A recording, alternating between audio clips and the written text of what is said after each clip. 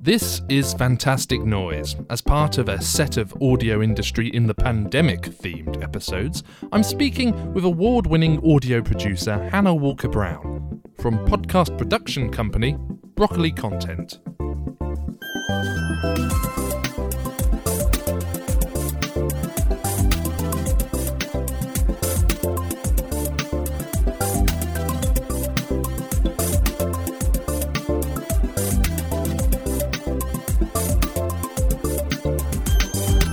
I'm Terry Lee, Senior Tutor in Radio and Audio at the University of Bedfordshire. Thanks for your time and your ears. I regularly talk to my 7-year-old daughter about how unusual 2020 has been. You will have stories to tell your children and their children about how COVID-19 changed everything, I say to her. It's one of the reasons I recorded a series of podcasts with her in my wife's garden-based office over the pandemic period too. A way to remember how she was feeling during this time for when it becomes history. So I thought it would be worthwhile to record some episodes of this podcast, looking at how different sections of the audio industry have managed whilst tackling social distancing, self-isolating, and economic unpredictability. In this episode, we're looking at podcasting. So my name is Hannah Walker-Brown. She's an executive podcast producer for Broccoli Content, which is a joint venture with Sony Music Entertainment. I'm also freelance sound designer, documentary maker and author. The podcasts that Hannah produces for Broccoli include their acclaimed Anthem series, a collection of monologues described as original manifestos, speeches, stories, poems and rallying cries. Hannah is also a freelance sound designer, documentary maker and author.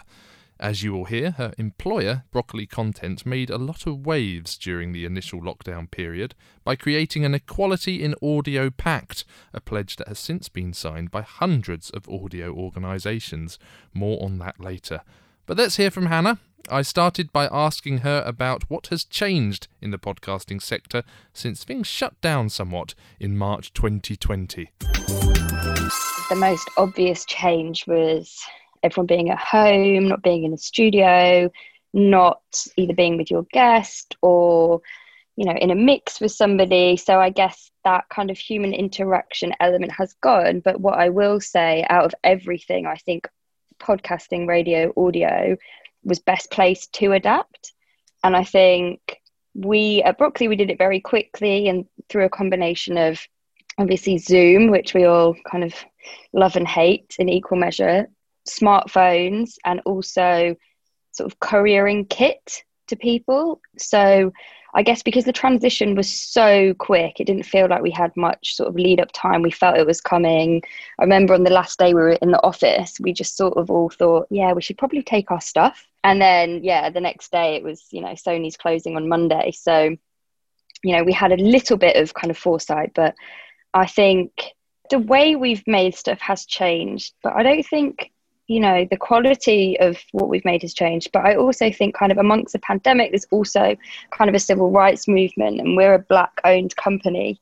So that's obviously had an impact. Although we were, we've always, that's sort of the MO at Broccoli, was to kind of amplify minority talent, Black voices, women's voices. So there's kind of been a perfect storm in the outside world, but I do feel like it's sort of elevated content in a really positive way.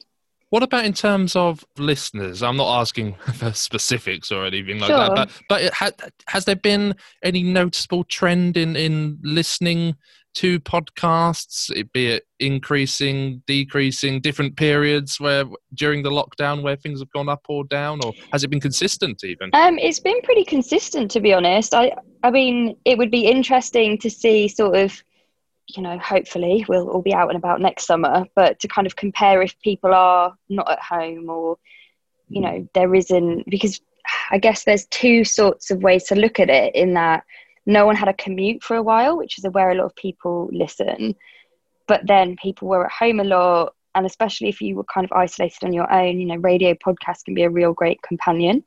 And, it's an escape, isn't it? It's an easy escape for a few minutes. So I don't know. I think there'd have to be kind of a longitudinal study into that to see the listening relationship to being in isolation, being on the commute. And I guess kind of grouping together a lot of different people's podcasts and data. I mean, we've seen a rise in listens to our series over the last few months, but I don't know if that's because been building it, and so there's so many things at play. I think people are listening. I think there was a point, I know for me especially, I was listening to a lot more music radio while I was at home. I think people were kind of on the hunt for things that were more joyful than kind of true crime and despair.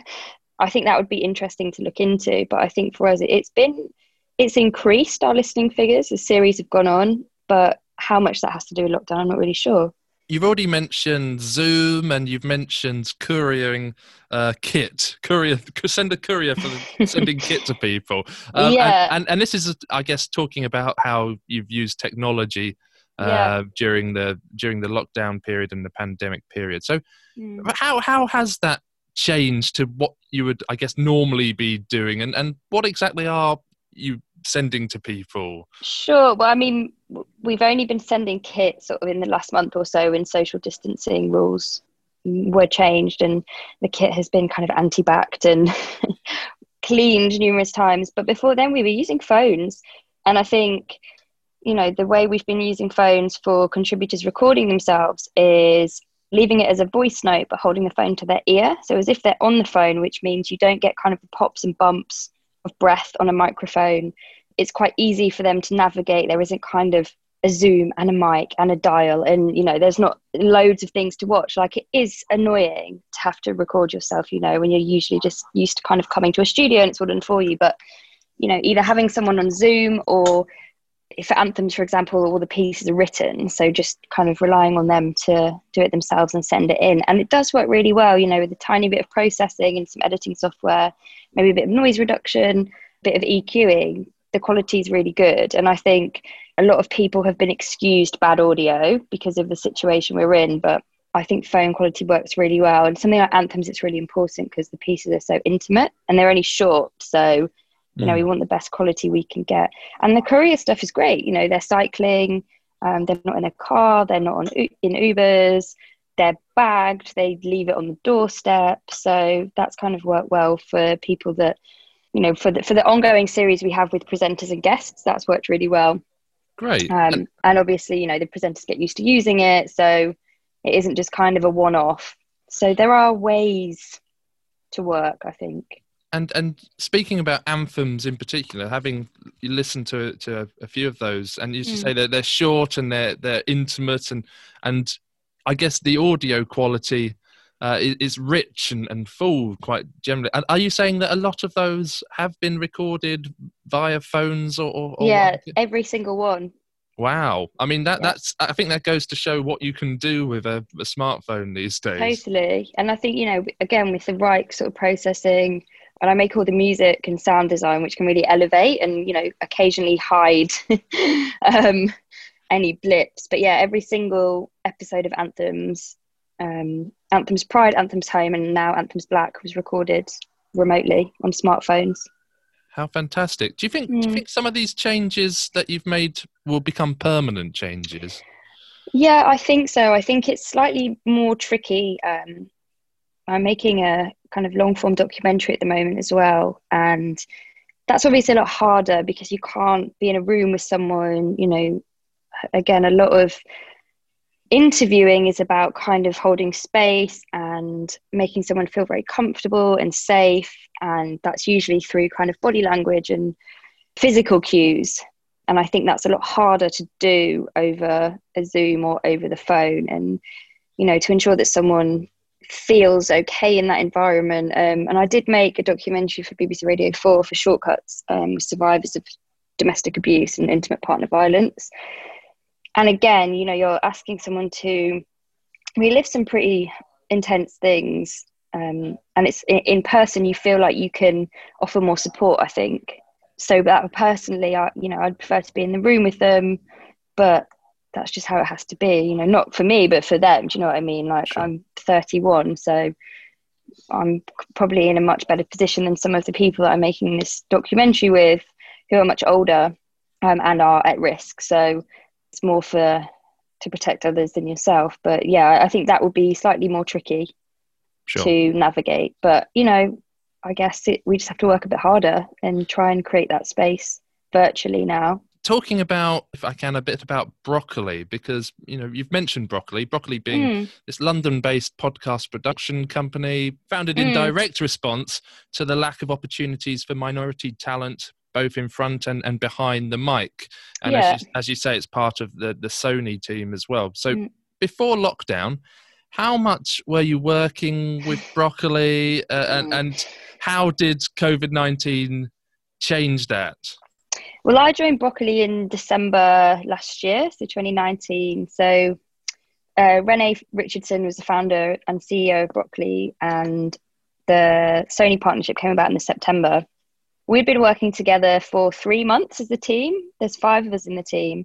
So we've actually had more time in lockdown than we have in real life. But I think what's been incredible is at the very beginning, Renee implemented, every morning we have a check-in. So every single day we check in with the team. Like we have an editorial meeting one day, which obviously is business, but the rest of the time it's kind of a catch-up. And, the team is fantastic, not just as, we're essentially a startup. So, everyone has to kind of do 4 or 5 roles at one time, but just the kind of camaraderie between the team.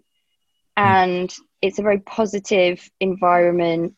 We have a laugh in the morning, and I think it's sort of been a real lifeline throughout lockdown, knowing that every morning you have somebody there.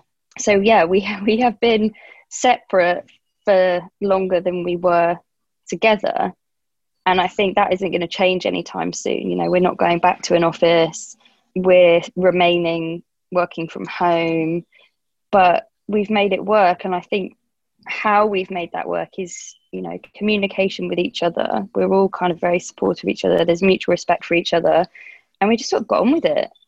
And I think that credit to the success we've had with all the shows we've released and the Equality in Audio Pact that we implemented sort of in June, that was signed by over 300 platforms and production companies around the world, including the BBC, including Spotify, including Radiotopia. So, we're doing the work and making the work, and lockdown hasn't really affected that. I think if anything, it spurred us on to do more.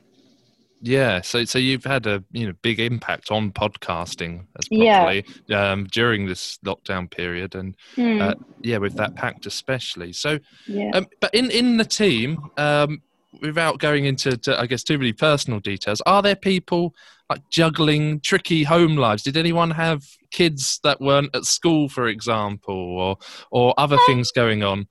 I don't think so. I think Tony has kids, but I think we've all, if there is anything going on, we're all very aware that even like anxiety, like anxiety can peak, and again, it's just about being kind of upfront and honest about it. And I think, there's a great trust within our team and a great respect amongst everybody. So anything that has come up, we've all been very supportive of each other. And I think that shows, because we're still able to make great work. I think if someone, one of us felt like we were struggling and we couldn't say anything, or that would obviously be detrimental to what we were doing. And I think also we felt a responsibility as people who did have jobs, who could be making content, who had adapted, to make that, to keep making that. So people, had stuff to listen to, so that we could bring on more contributors.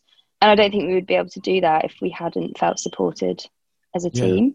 Considering Broccoli and the link with minority talent, and you mentioned already the whole civil rights movement, which has been taking place almost simultaneously with the pandemic, has there been an increase in projects that you guys have been taking on as a result of that, or not really? I mean, it's been our MO from the beginning. It didn't happen then, that's always been what we've done. If you look back to the first shows we made, Anthems Women, there was representation across in fact the whole Anthem series. Every possible person has been represented, and that way back in January we decided which Anthem series we're going to do. So that was for women, that was for Pride, and then we're going to do Black History Month now, which obviously comes at a really kind of turbulent time But that was always what we were going to do. And I think, you know, I don't want to speak for Renee, but that's why Broccoli was set up. You know, she's a black woman, we are a black owned business. I think a lot of companies, it's very easy to sort of jump on the bandwagon, which I think you see a lot of brands doing now, a lot of podcasts doing, a lot of people reassessing who they've got in the building, who they've got on camera, who they've got in front of the mic, which is great. You know, assess that and change it. But that's always what we've been doing. And that was kind of the point of Broccoli. So no, all our projects coming out next year have that at their core. And I think it's really important that it's not just kind of black people that are represented, it's women, it's genders, like every kind of spectrum you can think of, we think of, because I don't think many other people do. And again, you know, especially in the media, like if you don't see yourself represented, it's like you don't matter. And I think we've seen that a lot. I mean, I'm talking as a white woman, so, you know, I'm definitely in a position of privilege, but coming from working class background and being a woman is tricky, but it's by no means what someone like Renee has had to go through being a black woman. So I think we have to kind of check those privileges, and also just the privilege of holding a microphone and being able to decide where it goes. You know, we get to choose whose voices we amplify in that sense. So, you know, there's a huge responsibility there, and you just have to make sure you're doing the right thing. And that's not to say you won't get it wrong, because, you know, no one's perfect, but I don't know, we're just constantly kind of questioning and learning. Podcasting, and with talented producers, you and the team, it means that you're able to make something which is brilliant to listen to, and giving some minority voices an opportunity to be heard. So that's, I guess, the real brilliance behind the whole Broccoli project. And it just should be the way everything is. Like, it shouldn't be, you know, we don't think, oh, this is our minority show or this is our diversity show. It just informs every decision we make. So I think that's where kind of everyone needs to be, is it shouldn't be about having their diversity coordinator in a building. It's like, no, every decision should include that. It shouldn't be kind of separated. Like, everything should be integrated. And unfortunately, you know, especially in the big companies, BBC, Audible, Spotify, you know, there's so much work to do. If I was to ask you for a staff evaluation, then it sounds like you're generally positive about how especially Broccoli has responded to lockdown and the things that were put in place. With that in mind, is there anything that you can think of that you might do differently, or things you've learned along the way, in terms of how to adapt to the situation? It sounds like you're not really back in the office, so you are still essentially doing things as you had to do in March. But what lessons have been learned? I don't think there's anything I would do differently, to be completely honest. I think what I have learned is how important it is to check in, how important it is to keep those lines of communication open, how important it is to speak on video or call, like email. Again, in lockdown, emails just went through the roof, I think, because everyone realized, oh, everyone's at home, so what can they possibly be doing? And it was like, no, boundaries. Like, you know, I'm not talking about my team, I'm talking about, you know, outside various other things that were kind of coming through. And it's like actually just setting boundaries, not checking email all day every day, setting time aside, like, right, this is when I check my email. And actually, you know, if someone is saying, well, but can I have this, you know, you can say no, or like, I'm just I need some time. Because, you know, while I appreciate everyone was at home, it doesn't, you know, you're still working. I think also you end up working longer because you don't have a commute. You know, as soon as you wake up, well, I especially will open my laptop, I'll start. And then, you know, obviously in lockdown, we didn't have that much to do in the evening. So you're like, well, I might as well just do this. So again, like setting boundaries, communicating, and I guess being honest about how everyone was feeling. You know, there were days when everyone was like, I feel really scared about this, or I feel really anxious, and, you know, no one needs to be a martyr and like just power through. I think you have to be honest in where you're at, because no one can help you if you're not honest. And I think, you know, again, like I said, we have that trust and support network within our team. So I don't think anyone, you know, I mean, I think there were weeks where we all felt the same. You know, everyone felt the same. It was an anxious time. I think it's still an anxious time. No one can really plan. We're trying to live in the present, but, you know, there's still this kind of looming pandemic over us. So yeah, I think it's just sort of taking every day at a time. But yeah, definitely the importance of setting boundaries and communication, I think, are the two big things I'll take from this. Lots of people that listen to these podcasts are looking to get into audio production roles of various kinds. Is podcasting, would you say, currently the place to be for an audio producer, or is that being too narrow? I'd say don't limit yourself. I think podcasting, radio, audio edit, and there's so many kind of realms within those sectors. There's editing, producing, sound design, music, but there's also assistant producing, editorial, story consulting. Like, there's so many different roles within podcasting, and it kind of annoys me when people say, like, oh, I want to be a podcaster, because what does that mean? Like, break it down. And actually, like, a podcaster is usually the host, but who's beyond the host? There's a producer, probably a researcher, probably an engineer, probably an assistant. You know what I mean? There's there's so many different roles, and I think what's really important is to learn and kind of grapple as many skill sets as you can within that industry. So whether that's kind of script writing or editing, basic engineering or mixing skills, because that's kind of what sets you apart. Even marketing for podcasts, even advertising, all those things, I think just really strengthen your position. And again, if you have all of those and the business of podcasting, because again, we were talking about this with Broccoli, people think there's no money in podcasting, but there's loads of money in podcasting. There's so much if you know where to go or who to ask for funding from. This thing came out the other day, Laura Whitmore was paid 50 grand. Now, yes, it was an army recruitment advert, but 50 grand, like, Sure. There's money there. If you go for it, I think that you can strengthen your kind of future opportunities if you bring in as many of those skills as possible, if you put as many of those kind of eggs in your basket. It's not about just being, yes, great, go and be a host, but know how to edit, know what's going into that. And I think that's what people need to kind of consider.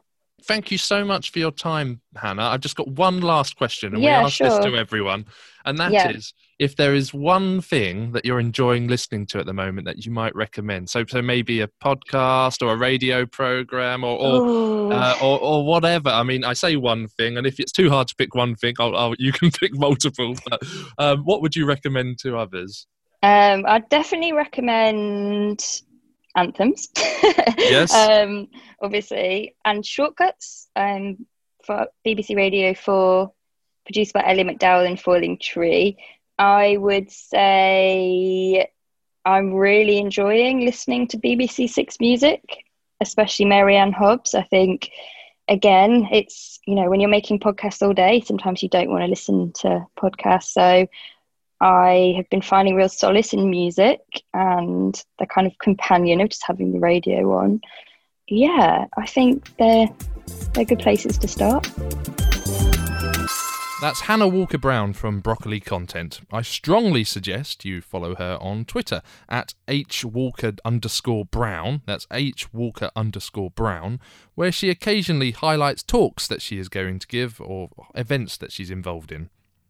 Ultimately, Hannah told a story of podcasting being well equipped for the lockdown and COVID-19, although it was striking how much she emphasised the importance of talking with her colleagues daily and being aware of the mental health of those that she worked with. As someone who lives rurally and struggled to get 10 minutes of peace during the height of lockdown, I can be prone to forget that so many were suddenly being forced to turn from socialite to in every night, and it could be a lonely existence for some. So perhaps the mental health of producers has been the biggest issue for podcasters on the whole to tackle this year. I loved hearing Hannah's advice about recording with smartphones. There are fewer and fewer excuses now not to record half-decent audio, even without studios. So if you've got a smartphone and you know how to use it, you can record good audio too. Broccoli Content's Equality in Audio Pact came up in conversation, and it would be worth looking at if you haven't already. BroccoliContent.com is the website to visit. As you could hear from Hannah, Broccoli and Hannah herself are passionate about bringing about change to move the audio industry, if not society as a whole, closer to equality. Finally, Hannah gives great advice to those who want to progress in the audio industry. The importance of grappling with as many skill sets as you can to make yourself as indispensable as possible. Don't just get good at one thing. Be that well-rounded person. Be dependable. Be nice to work with. Hannah's website is hannahwalkerbrown.com. That's Hannah spelt Hana. It is worth a visit to find out more about her work. As ever, I will now very briefly talk about something I've enjoyed listening to recently. Fake Doctors, Real Friends is somewhat of a lockdown podcast hit, produced by iHeartRadio in the US. The premise is simple. 2 stars from the TV series Scrubs, remember that? They rewatch episodes and talk about what went on behind the scenes. Those 2 stars, Zach Braff and Donald Faison, are, as the podcast title suggests, real friends now. As someone who used to watch Scrubs the best part of 20 years ago, I have found listening to this nostalgic, thought-provoking, and largely entertaining. I guess it's the nostalgia element which is interesting, and I know that lots of radio stations have been told to play nostalgic music for similar reasons. At this point in history, people aren't so interested in new stuff, they want to remember the good times. Zach and Donald are fun, and they get better at presenting podcasts as the series runs. There is as much talk about their lives today as there is about the making of Scrubs, but ultimately the stories and the reminiscence of the whole thing means that this series works. Fake Doctors, Real Friends is almost as silly as the programme they're rewatching and is available on your favourite podcast app. If you would like to contact us here at Fantastic Noise, be it with audio you recommend, stories, suggestions for future podcasts, feedback, or something else, find us on Facebook, Instagram, and Twitter at A Fantastic Noise. You can also email us on fantasticnoise@beds.ac.uk. Before we finish, it's time for the radio word of the week. And today, it is positioning statement. Every radio station has one. It's a short sentence that sums up the station. It might be turn up the feel-good. It could be get into the music. Perhaps it's real music matters. They are designed to give you a sense of what that radio brand is all about in just a few words. I guess it also helps the branding when your radio imaging can have some other standard words beyond the name of the radio station. Positioning statement. If you didn't know what it was before, hopefully you do now. It's my radio word of the week. That is it for this episode of Fantastic Noise. Thanks so much for joining us. There will be another episode next week. Do subscribe, give us a review and a rating, and follow us on social media at A Fantastic Noise for future updates and previews. Thanks again to our guest today, Hannah Walker-Brown from Broccoli Content. Our artwork was produced by Stu Elvin, that's Stu with a double O, and our theme music is by Liam Aiton, remixed by Daniel Potter. This podcast was produced by me for the University of Bedfordshire's radio team, part of the School of Culture and Communications, and recorded partly in my home and partly in the studios of Radiolab 97.1 FM. I'm Terry Lee, and this, I hope you'll agree, has been a fantastic noise.